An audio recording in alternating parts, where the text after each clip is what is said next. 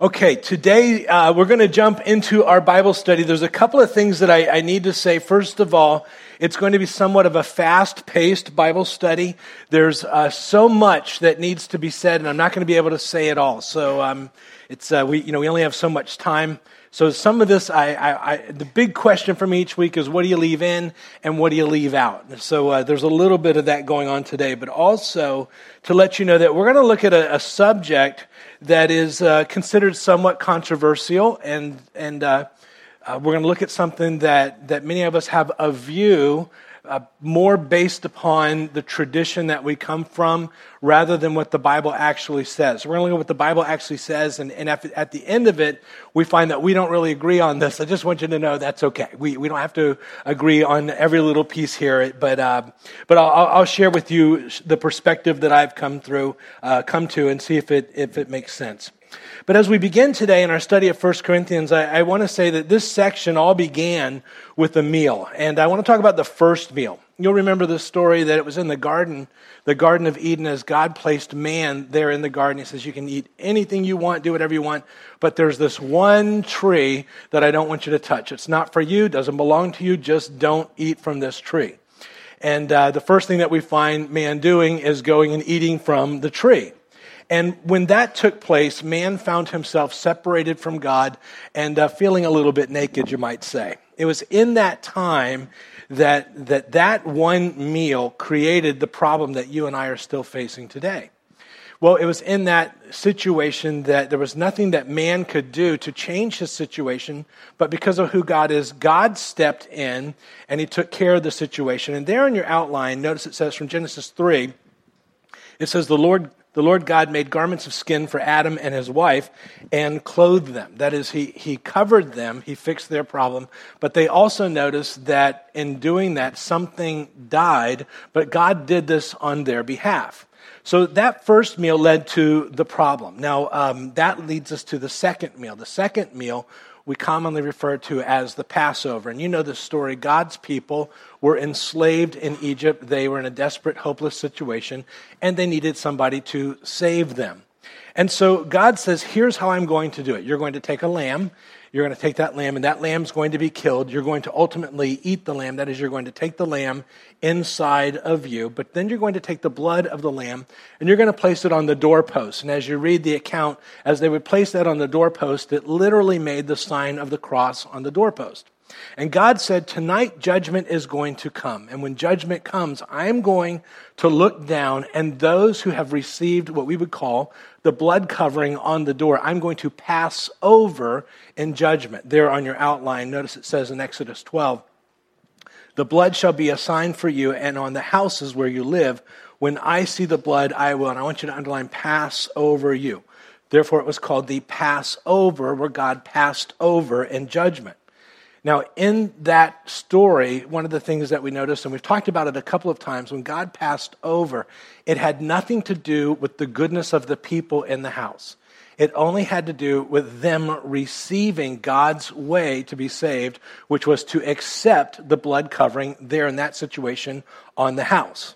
So that first meal caused the problem that we face today. The second meal, the Passover, created the picture of the promise of what God would do in the future. The promise was that one day God would come to the earth as a man, and like that lamb that was slain, that was killed, God would stand in our place, and he would take that punishment that was for us. We would be saved not because we are good, but because we took the blood covering. That is, we received that free gift. And since that time, all the way back since Israel was in Egypt, they began to practice what is called the Passover. And they did that for 1,500 years in anticipation of what God would do. Well, that led to what we would call the third meal. Now, the third meal is something that we commonly refer to as believers as the Last Supper. You'll remember that God comes to the earth as a man. Jesus is with his disciples. And I've put the passage on your outline. I've condensed it a little bit, and you'll see why as we go, but at least you'll get the point. And it says, when the hour had come, he reclined at the table and the apostles with him.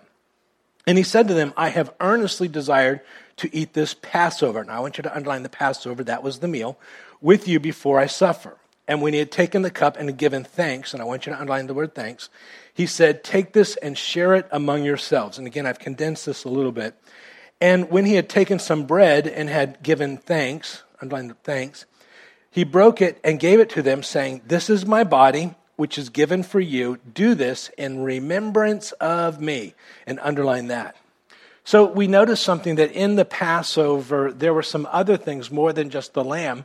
There was the bread and there was the cup. And for 1,500 years, as the Jewish people celebrated Passover, they had this bread and they had the cup, but there wasn't really any explanation as to what that was all about.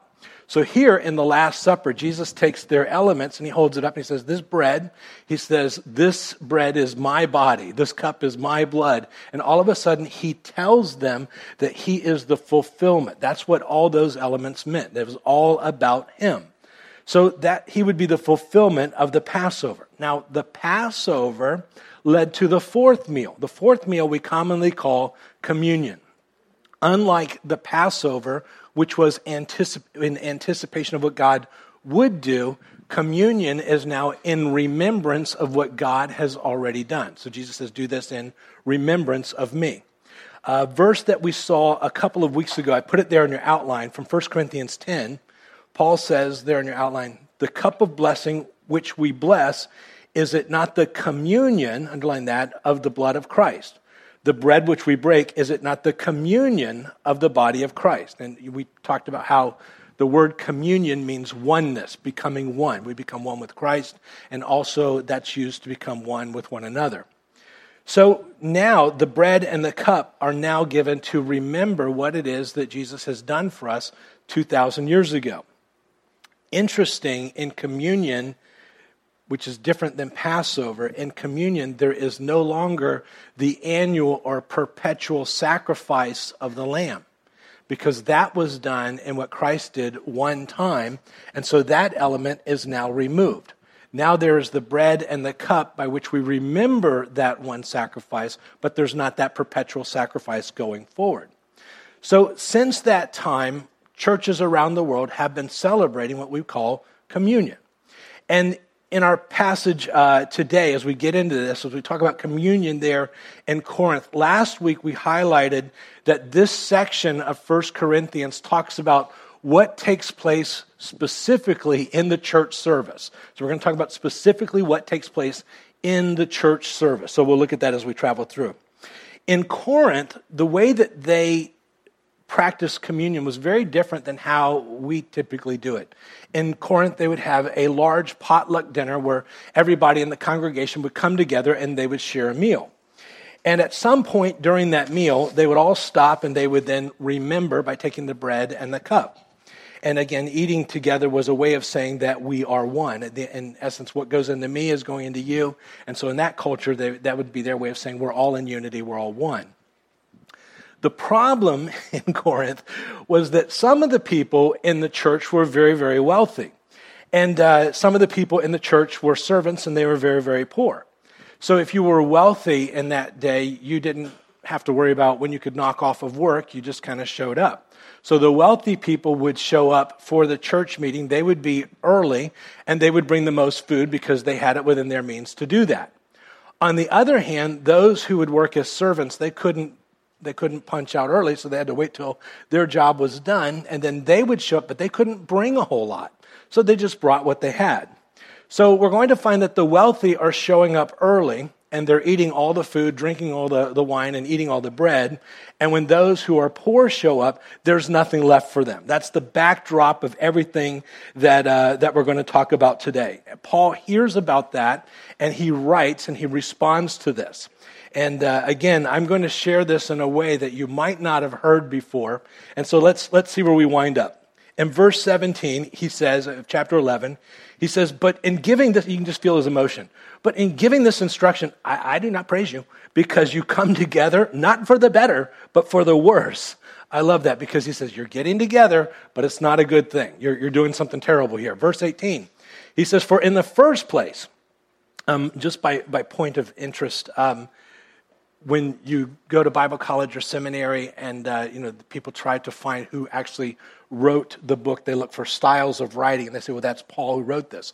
one of the things that Paul does, and this won't change your life, it's just interesting, but Paul always says throughout all of his letters, he goes, in the first place, and he never gives you the second place or the third place. It's like he just forgets to say, to go to the next point. In the first place, they're like, there's no second place. So he says that. So he says, in the first place, when you come together as a church, I hear that divisions. Now, most of your Bibles use the word divisions. Go ahead and underline that. Divisions exist among you, and in part, I believe it. In part, I believe it. So in that day, as the church would get together and they would share communion or have church services, they didn't have church buildings. So typically, those who were wealthy within the church, they would have a much larger house. It would have a courtyard, larger rooms, and so they would invite the church over to their house. So they would all gather there. But Paul says, but when you show up, there's divisions among you. And he goes, you know what? I believe it. And Paul says, I was your pastor. I remember what it was like there. I remember all the divisions, and I've heard about that. And as we've traveled through, we've seen some of those. They would say, I follow this pastor. I follow that pastor. I follow this one, that one. You had the charismatics against the non-charismatics. You had the organ people against the guitar people. You had the drum people against the no drum people. It was just mayhem. So anyways, they're all coming together, and Paul says there's divisions.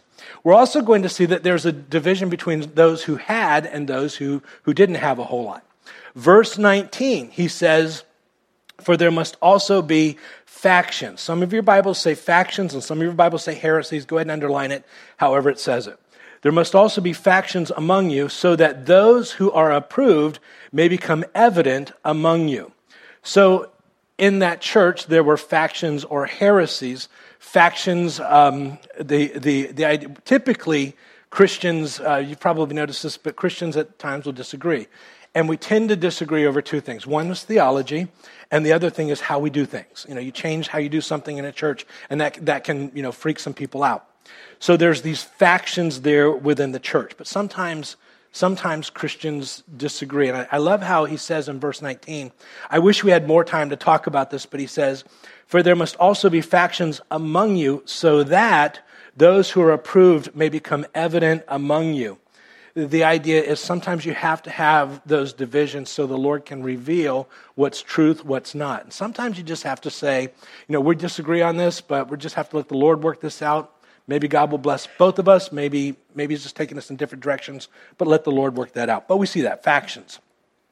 Verse 20 and 21, he says, therefore, when you meet together, it's not to eat the Lord's Supper. Go ahead and underline that. And he says it just like that. And here's why. Verse 21, for in your eating, one takes his own supper first. Underline that. And then one is hungry and another is, what does your Bible say? Drunk. Okay, so that all of our Bibles are saying the same thing. So one is taking his own supper first. He's not really caring about those who, don't have anything. One is hungry. One's had a little bit, too much. One's didn't have any wine. One had a little too much wine and maybe a fraction more. But it's, so he's drunk is the idea. And so what hits me in this is that they were not drinking Welch's at church. Now, I was raised in my early days as a Baptist, Southern Baptist, wonderful heritage. But as I read this, it occurs to me that the early church were probably not Baptist. They sound more Lutheran to me. I'm not sure, but I don't think they were. So I might be reading into that too much, but that's just an observation. So I love Paul's response, verse 22. Notice what he says. He says, what? Do you not have houses in which to eat or drink? Or do you despise the church of God? Now, how are they despising the church of God? What is he so bugged about? Well, let's look at it. Do you despise the church of God and shame those who, and in my translation it says, have nothing? Go ahead and underline that. Have nothing. What shall I say to you? Shall I praise you in this? I will not praise you. I love that. Paul isn't bothered that they're drinking wine. He's not bothered that it's real wine. He's not even bothered that they're drinking wine at church. What's bothering Paul here is that those who had plenty were drinking it all before those who didn't have a whole bunch got any. That's what's bothering Paul. Some are drinking too much wine and some don't have any at all. Nothing is left. And Paul says that's the big sin. Do you find that interesting? Yeah. So we're going to call this, number one on your outline, the perversion of the Lord's Supper. And here's what we've seen so far, just as we've traveled through. We underlined some things. First of all, there's divisions there in verse 18. We saw that. Then there was heresies or factions. And then in verse 21, there was selfishness. One's taking his own supper, but he doesn't really care about anybody else. And then in verse 21, one's drunk and there's none for anybody else. Verse 19, I put in your outline. Some of your translations will say it like this.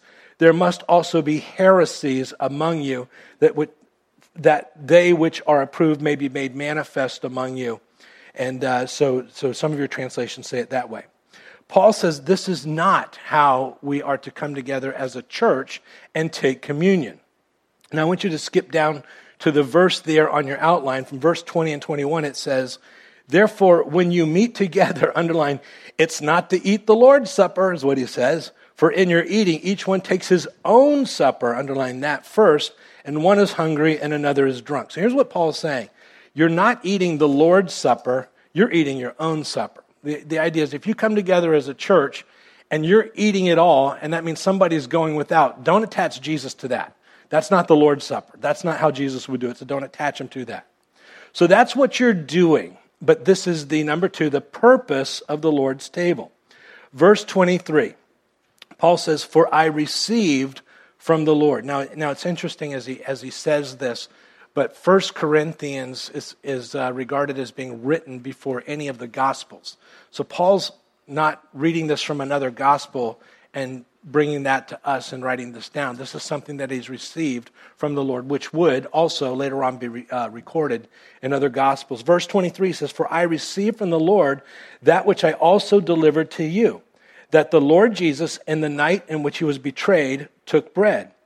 And when he had given thanks, and I want you to underline that word thanks again, he broke it and said, this is my body, which is for you. Underline, do this in remembrance of me. Do this in remembrance of me.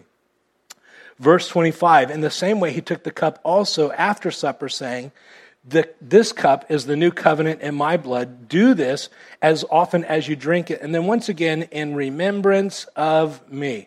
For as often as you eat this bread and drink the cup, you proclaim the Lord's death until he comes. You proclaim the Lord's death until he comes. So when he does this, here's one of the things that I would want to differentiate. First of all, go ahead and write this down. We would hold that the bread and the cup are symbols. They're just symbols. I know many of you come from a tradition, a church tradition that holds that when you take the bread and the cup, that it literally becomes the body and the blood of Christ. We would have a very different view. And the reason for that, when Jesus is there in front of the disciples, he holds up the bread and he says, okay, guys, this is my body. Now, his body's right there. So they realize that he's just using this as a symbol, something that he's illustrating. And so in the same way, if you and I were to get into a conversation and somehow I weave it around to my children and we start talking about, where they are and how they've grown. And I go, well, would you like to see a picture of my child? And you say, yes. And so I reach into my wallet and I pull out one of my wallet-size photos of my Abigail when she was 6 months old. She's 15 now. Yes, that's the appropriate response. And I say, this is my Abigail. Abigail means the joy of her father, and she's certainly the joy of her heavenly Father, but certainly my joy too. And she just love her so much. And we continue the conversation, and then I put the picture away, and we go our merry way.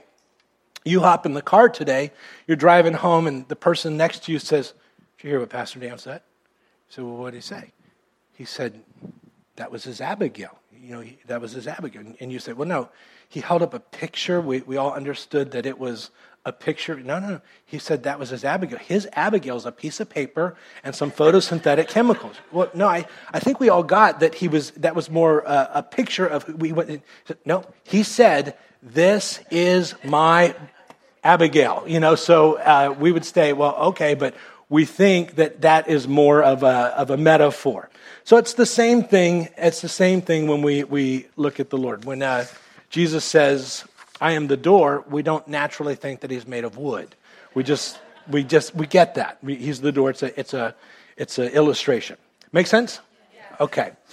Verse 26, he says, for as often as you eat this bread and drink the cup, you proclaim the Lord's death until he comes. So notice this is for as often as you eat this.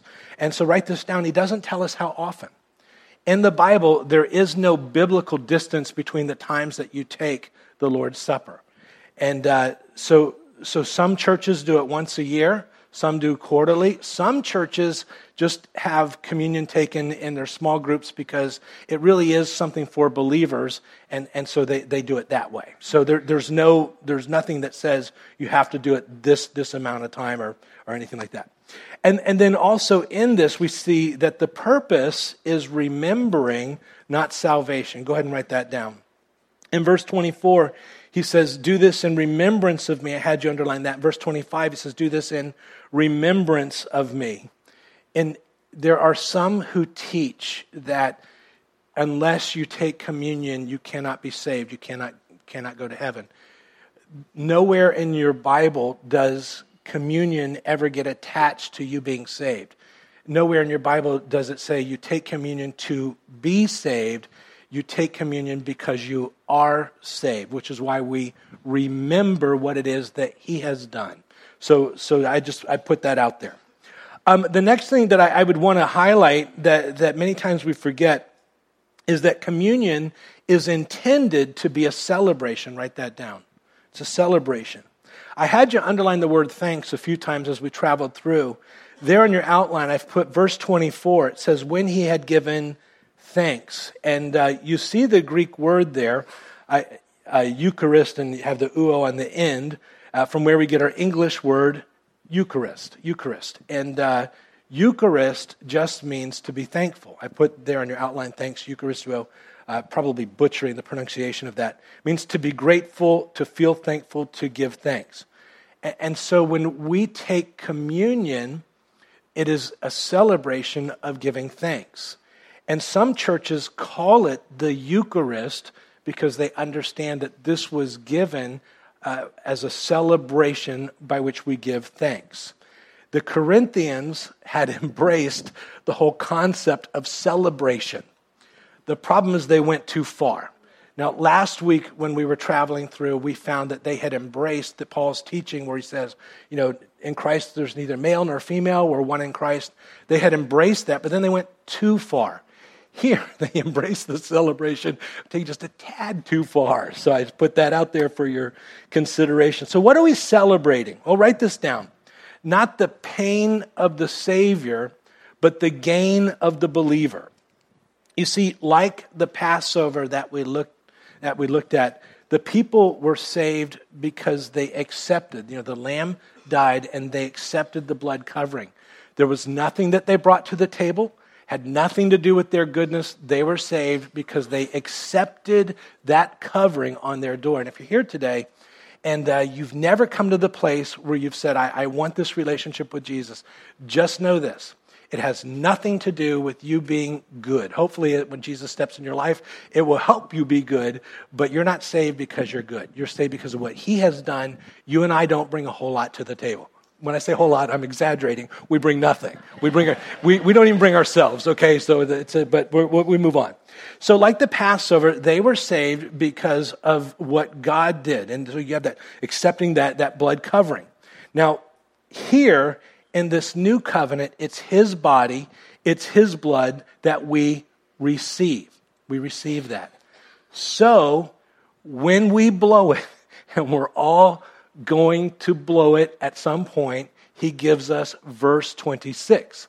Verse 26, it says, for as often as you eat this bread and drink the cup, you proclaim the Lord's death until he comes.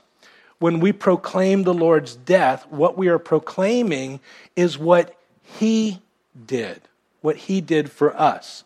And we proclaim it until he comes back for us. And the reason being is that communion is all about what he did. It has nothing to do with what we've done. So hopefully that makes sense. Which leads us to the third point, which would be the preparation for the Lord's Supper. And in verse 27 it says, whoever eats the bread and drinks the cup of the Lord in an unworthy manner. Now, however your Bible says it, some of your Bibles will say unworthily, but most of your Bibles will say in an unworthy manner. You want to go ahead and underline that. Shall be guilty of the body and the blood of the Lord. Here's where we would differ from certain traditions and how they teach this. We're going to keep everything within the context of what we've been talking about today and see if this makes sense. There on your outline, verse 27, again he says, whoever eats the bread or drinks the cup of the Lord in an unworthy manner. Now, write this down. Not saying that they are unworthy, but they are taking in an unworthy manner. And you want to write that down. They were taking communion in an unworthy manner. So what is unworthy? Well, in our context, they are selfish, taking their own food first. They're drinking too much of the communion wine. They're showing up, there's factions, there's heresies. And again, he's not saying that you are unworthy, but you're doing this in an unworthy way. This is not how you are to take communion. Communion, again, has nothing to do with your worthiness. You don't take communion because you're worthy. It's about they were taking it in an unworthy way. When I say that it has nothing to do with our worthiness, that's the reason when we sing songs, they have lyrics like, worthy is the lamb. But we don't typically sing songs that say, worthy are the sheep. It's worthy is the lamb. If we are worthy, it's because of what he's done. Again, we don't bring a whole lot to the table. Does that make sense? So taking this in an unworthy manner was taking, they're drinking all the wine and they're eating all the bread and they have these divisions, and that's just not how you are to take communion. Verse 28, he says, but a man must examine himself, and in so doing he is to eat of the bread and drink of the cup. So examine yourselves when we take communion. Have you drank too much of the Welch's?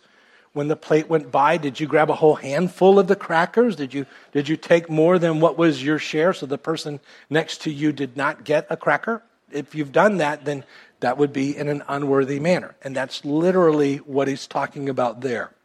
And by the way, let me just say I appreciate you as a congregation, because after 19 years of being here, I can tell you in all the times that we've shared communion, not one time have we ever had to talk to somebody about getting too drunk on the Welch's or taking more than your fair share of the cracker. So I commend you as your pastor. You've made it easy to pastor here doing that. So here's what we are doing. We are celebrating in communion what it is that he did. We are not celebrating our worthiness, not our worthiness. Now, when we do this, I always like to say, when we talk about examining ourselves, I think it's appropriate when we share in communion, and if you've been here as we do that, I do like to say, why don't we take a moment, spend alone with the Lord. Let's just ask the Lord, is there any friction in the relationship, anything that we need to deal with? And in that moment, we allow the Lord to speak to us. But we take communion not because we're bringing worthiness to the table. It's about his worthiness, not ours. Verse 29, the plot thickens, and it says, for he who eats and drinks, eats and drinks judgment, underline the word judgment, to himself, if he does not judge the body rightly. For this reason, many, underline many, among you are weak and sick, and a number, underline a number, sleep. So this is the part where people say, well, there it is. You know, you're going to eat judgment to yourself if you don't do this in the right way. I would hold that this is one of the most misunderstood passages in the Bible, the New Testament. And for many of us, because we've been taught in a certain tradition, this has really been driven home. So hopefully we can unpack this a little bit. Some teach that if you take communion in an unworthy way, God could kill you. You could die for doing this in an unworthy way. How many of you have ever heard anything like that? One hand? Yes, one hand waving in the back? Yes, okay. So some of you have heard this. Well, is that true? So if I'm eating and drinking in an unworthy manner, and it's going to bring judgment, the question that we have to ask is, who is bringing the judgment, or the judgment from who? Who's giving the judgment? Well, let's consider something. One of the things that we find, and the whole reason that Jesus came to the earth and died in our place, Jesus is teaching in John chapter 3, verse 18, 2 verses after John 3:16. And notice what he says. He who believes in him is not, what's that word? Judged, is not judged. He who does not believe has been judged already because he's not believed in the name of the only begotten Son of God. So as we look at the Corinthians, they're missing it a little bit, but did they believe in Jesus? And we'd say, well, yeah, they believed in Jesus. They're Christians. Well, then they are not judged. They're not judged by the Lord. So Jesus isn't judging them. Jesus loves them. And he sees some things going on, but he's not judging them. So how does this work? Let's say, the best way I can describe this, let's say I'm affluent and I show up early. I have the food and I have the wine. And I pull out my big 32-ounce big gulp wine cup. And so I say, fill her up. And so I'm sipping and I'm munching, sipping and munching. A few hours go by, people are starting to arrive. And by the time that they arrive, I've eaten all the food and now I'm versnickered, or however you'd want to say that. So those who come to the church later and they have little, they're going to look at me and they're going to say, what are you doing? You've drank all the wine. You've eaten all the food. You're drunk here at church. And at this point, I think we'd all agree, I'm going to feel very stupid by my behavior, especially as I'm looking at all the hungry people around me. And so that would be, so what's taking place is the people are judging me. And as they judge me, go ahead and write this down. The judgment comes from other church members. And I'll show you why in just a minute, why this appears to be the case. Other church members. Then you come to verse 30. Now, verse 30 is the part that gets many people. He says, for this reason, many among you are. Now, as we get into this, how many of you have ever heard in Matthew chapter 7, it says something like, many on that day will say to me, Lord, Lord. But it says, many will say. Well, that word many can also be translated as mostly. So more than half, you might say. Many will say. This word, many, is the same word. It means mostly. So when we come to church, it says there in verse 30, for this reason, many, or most of you, we might say, among you are weak and sick, and a number asleep.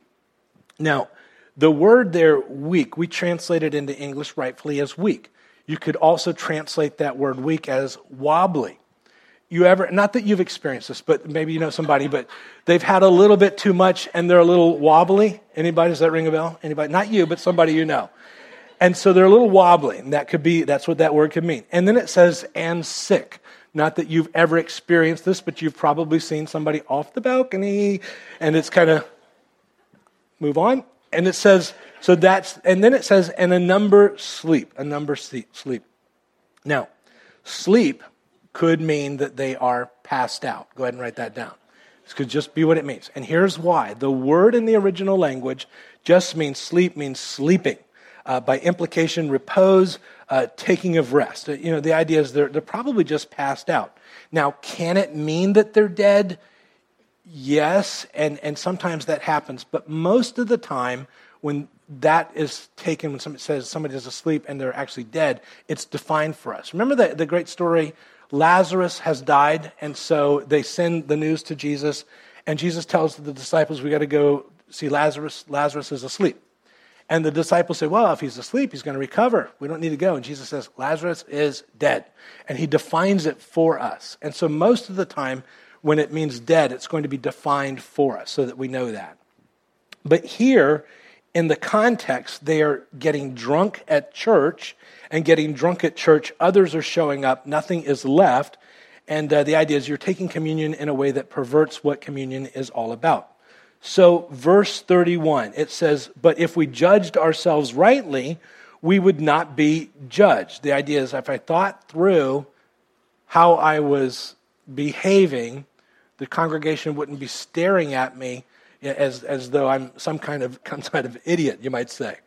So Now, here's where it begins to come together for me. By the way, did that make sense as far as okay, so tuck that away. We come to verse 32, and this is where it begins to come together. Verse 32, but when we are judged, and I want you to underline that word judged, we are disciplined by the Lord. Underline disciplined by the Lord, so that we will not be condemned along with the world. Notice he says when we are judged, we are disciplined by the Lord. I would suggest when we are judged by the rest of the church, God uses that as discipline in our lives. The word discipline there in your outline from the original language just means to train up a child, to educate, to bring discipline, means to, you can translate it as instruct, learn, or teach. So discipline here means to train up like a child. So you have children, you're trying to grow them up and you're doing things in their life. Sometimes you let them fall down, you let them bear the consequences of what they've done so that they learn from those things, and then hopefully they won't do that again. So there you are, you've had your too much of the communion wine and you're drunk, and the rest of the congregation is now judging you. What are you doing? You're drinking all this. There's nothing for anybody else. And God says, they are judging you, and I am using that as discipline in your life so that next week when you guys get together, you don't do that again. I'm allowing them to look at you as though you're strange so that you don't do that again. And if it meant that he would kill you because you took this the wrong way, then it's very hard for us to conclude that he's disciplining us, growing us up in him. Because when you're dead, it kind of ends the whole growing up discipline thing. You're just kind of dead. That make sense? Okay. So let me say it like this. How would judgment be God's discipline? We live here in Jupiter. This is a beach town, and let's say it's a sunny day. Not today, but another day. And so you're a guy, and you say, after church, I'm going to go to the beach. So you put on your T-shirt, you put on your flip-flops, you put on your Speedo, and you come to church. You walk in after the second song, you come swishing down the aisle, and you sit down, and you happen to notice as you walk in, all eyes are on you. And people are looking. By the way, this has never happened, thank you, Jesus, but all eyes... We have had some weird things, but not that.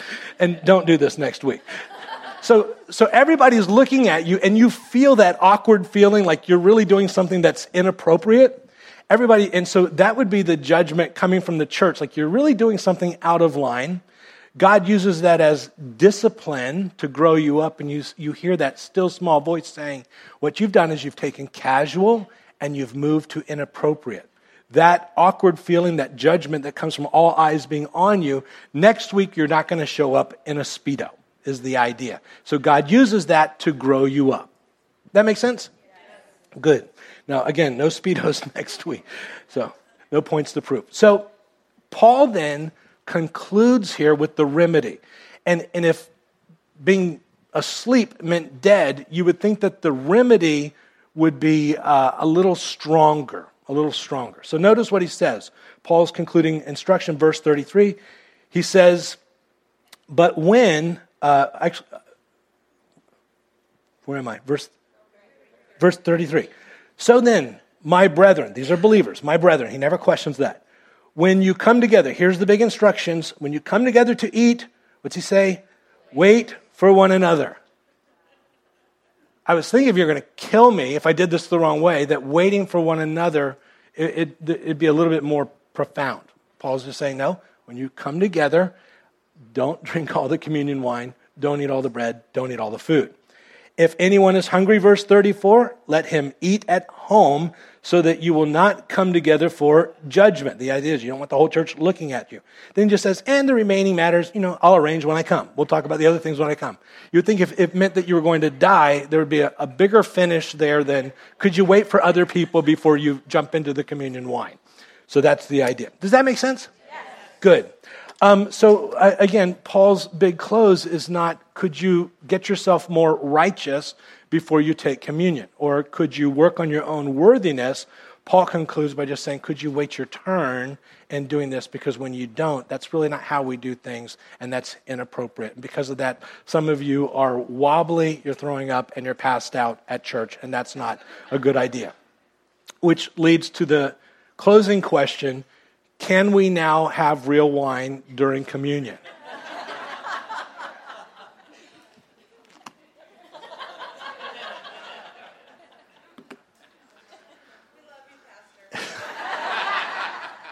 All right. Well, let me just say one thing before we close. In every picture, whether it's in the garden, man could not help himself. God steps in on man's behalf. In the picture of the Passover, the way that they were saved, they just had to accept what God was doing. They were saved not because they were good. Communion, we remember what it is that Jesus has done for us. If you have never come to the place where you've invited Jesus into your life, here's what you need to know. First of all, you don't bring anything to the table. God loves you because you're his. You know, we have in our house a bunch of kids. I don't love them because they're good. I love them because they are mine. I like other people's kids, but I love my kids. They're not always good, and I love them because they're mine. When you and I come to Jesus, we have to realize that we don't bring anything to the table. We simply accept what it is that he has done for us. When we accept that, he says it like this. I mean, we're familiar with verses, but one of my favorites is in Revelation chapter 3, where it says that Jesus says, behold, I stand at the door and I knock. He's literally knocking. All we can do is open up. That's all we can do. And even that, he gives us the ability to open up. And when we open up ourselves to him, he steps in. The Bible calls it being born again. It's a new life. Something happens. And when you're born again, things change. And I can tell you that for anyone who has ever opened themselves up and invited Jesus in, who's ever been born again, you've never heard one person say, I really regret that decision. Because when he steps in, things begin to change. And here's what I can tell you. You're still going to mess up. Life is not going to be perfect. You're still going to go through tough times. We live in a very fallen world. The difference is when you mess up, now you run to him, not from him. When you go through the difficult times, you go through it with him, not apart from him. And so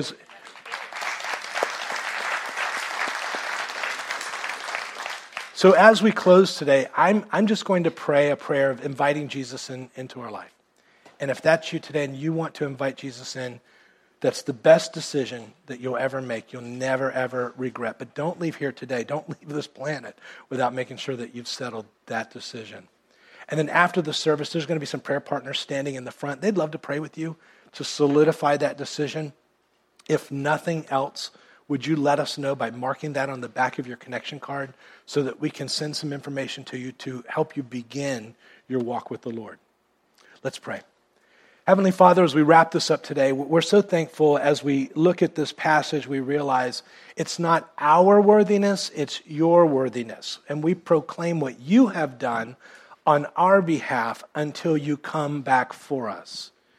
Lord, for those of us who are here today, who are for the first time inviting you to step into our lives, we look to you as best we know how, and we say, Jesus, come into my life. Forgive me, everything I've done, anything that's been a barrier, step into my life. I open myself up to you. And as best that I know how, as you step in and as you lead me, I'll follow you. And it's that simple. It's that simple. And as you begin to follow him, you allow him to lead you, and he will not lead you astray. And no matter where your life is at, whether things are going great or it's a total train wreck, he'll step in and begin to rework the pieces of your life to live out the purpose that he designed you for. And you'll never regret that. Father, I pray that you keep each and every one of us until we meet again. It's in Jesus' name we pray, and all God's people said. God bless you guys. We'll see you next time.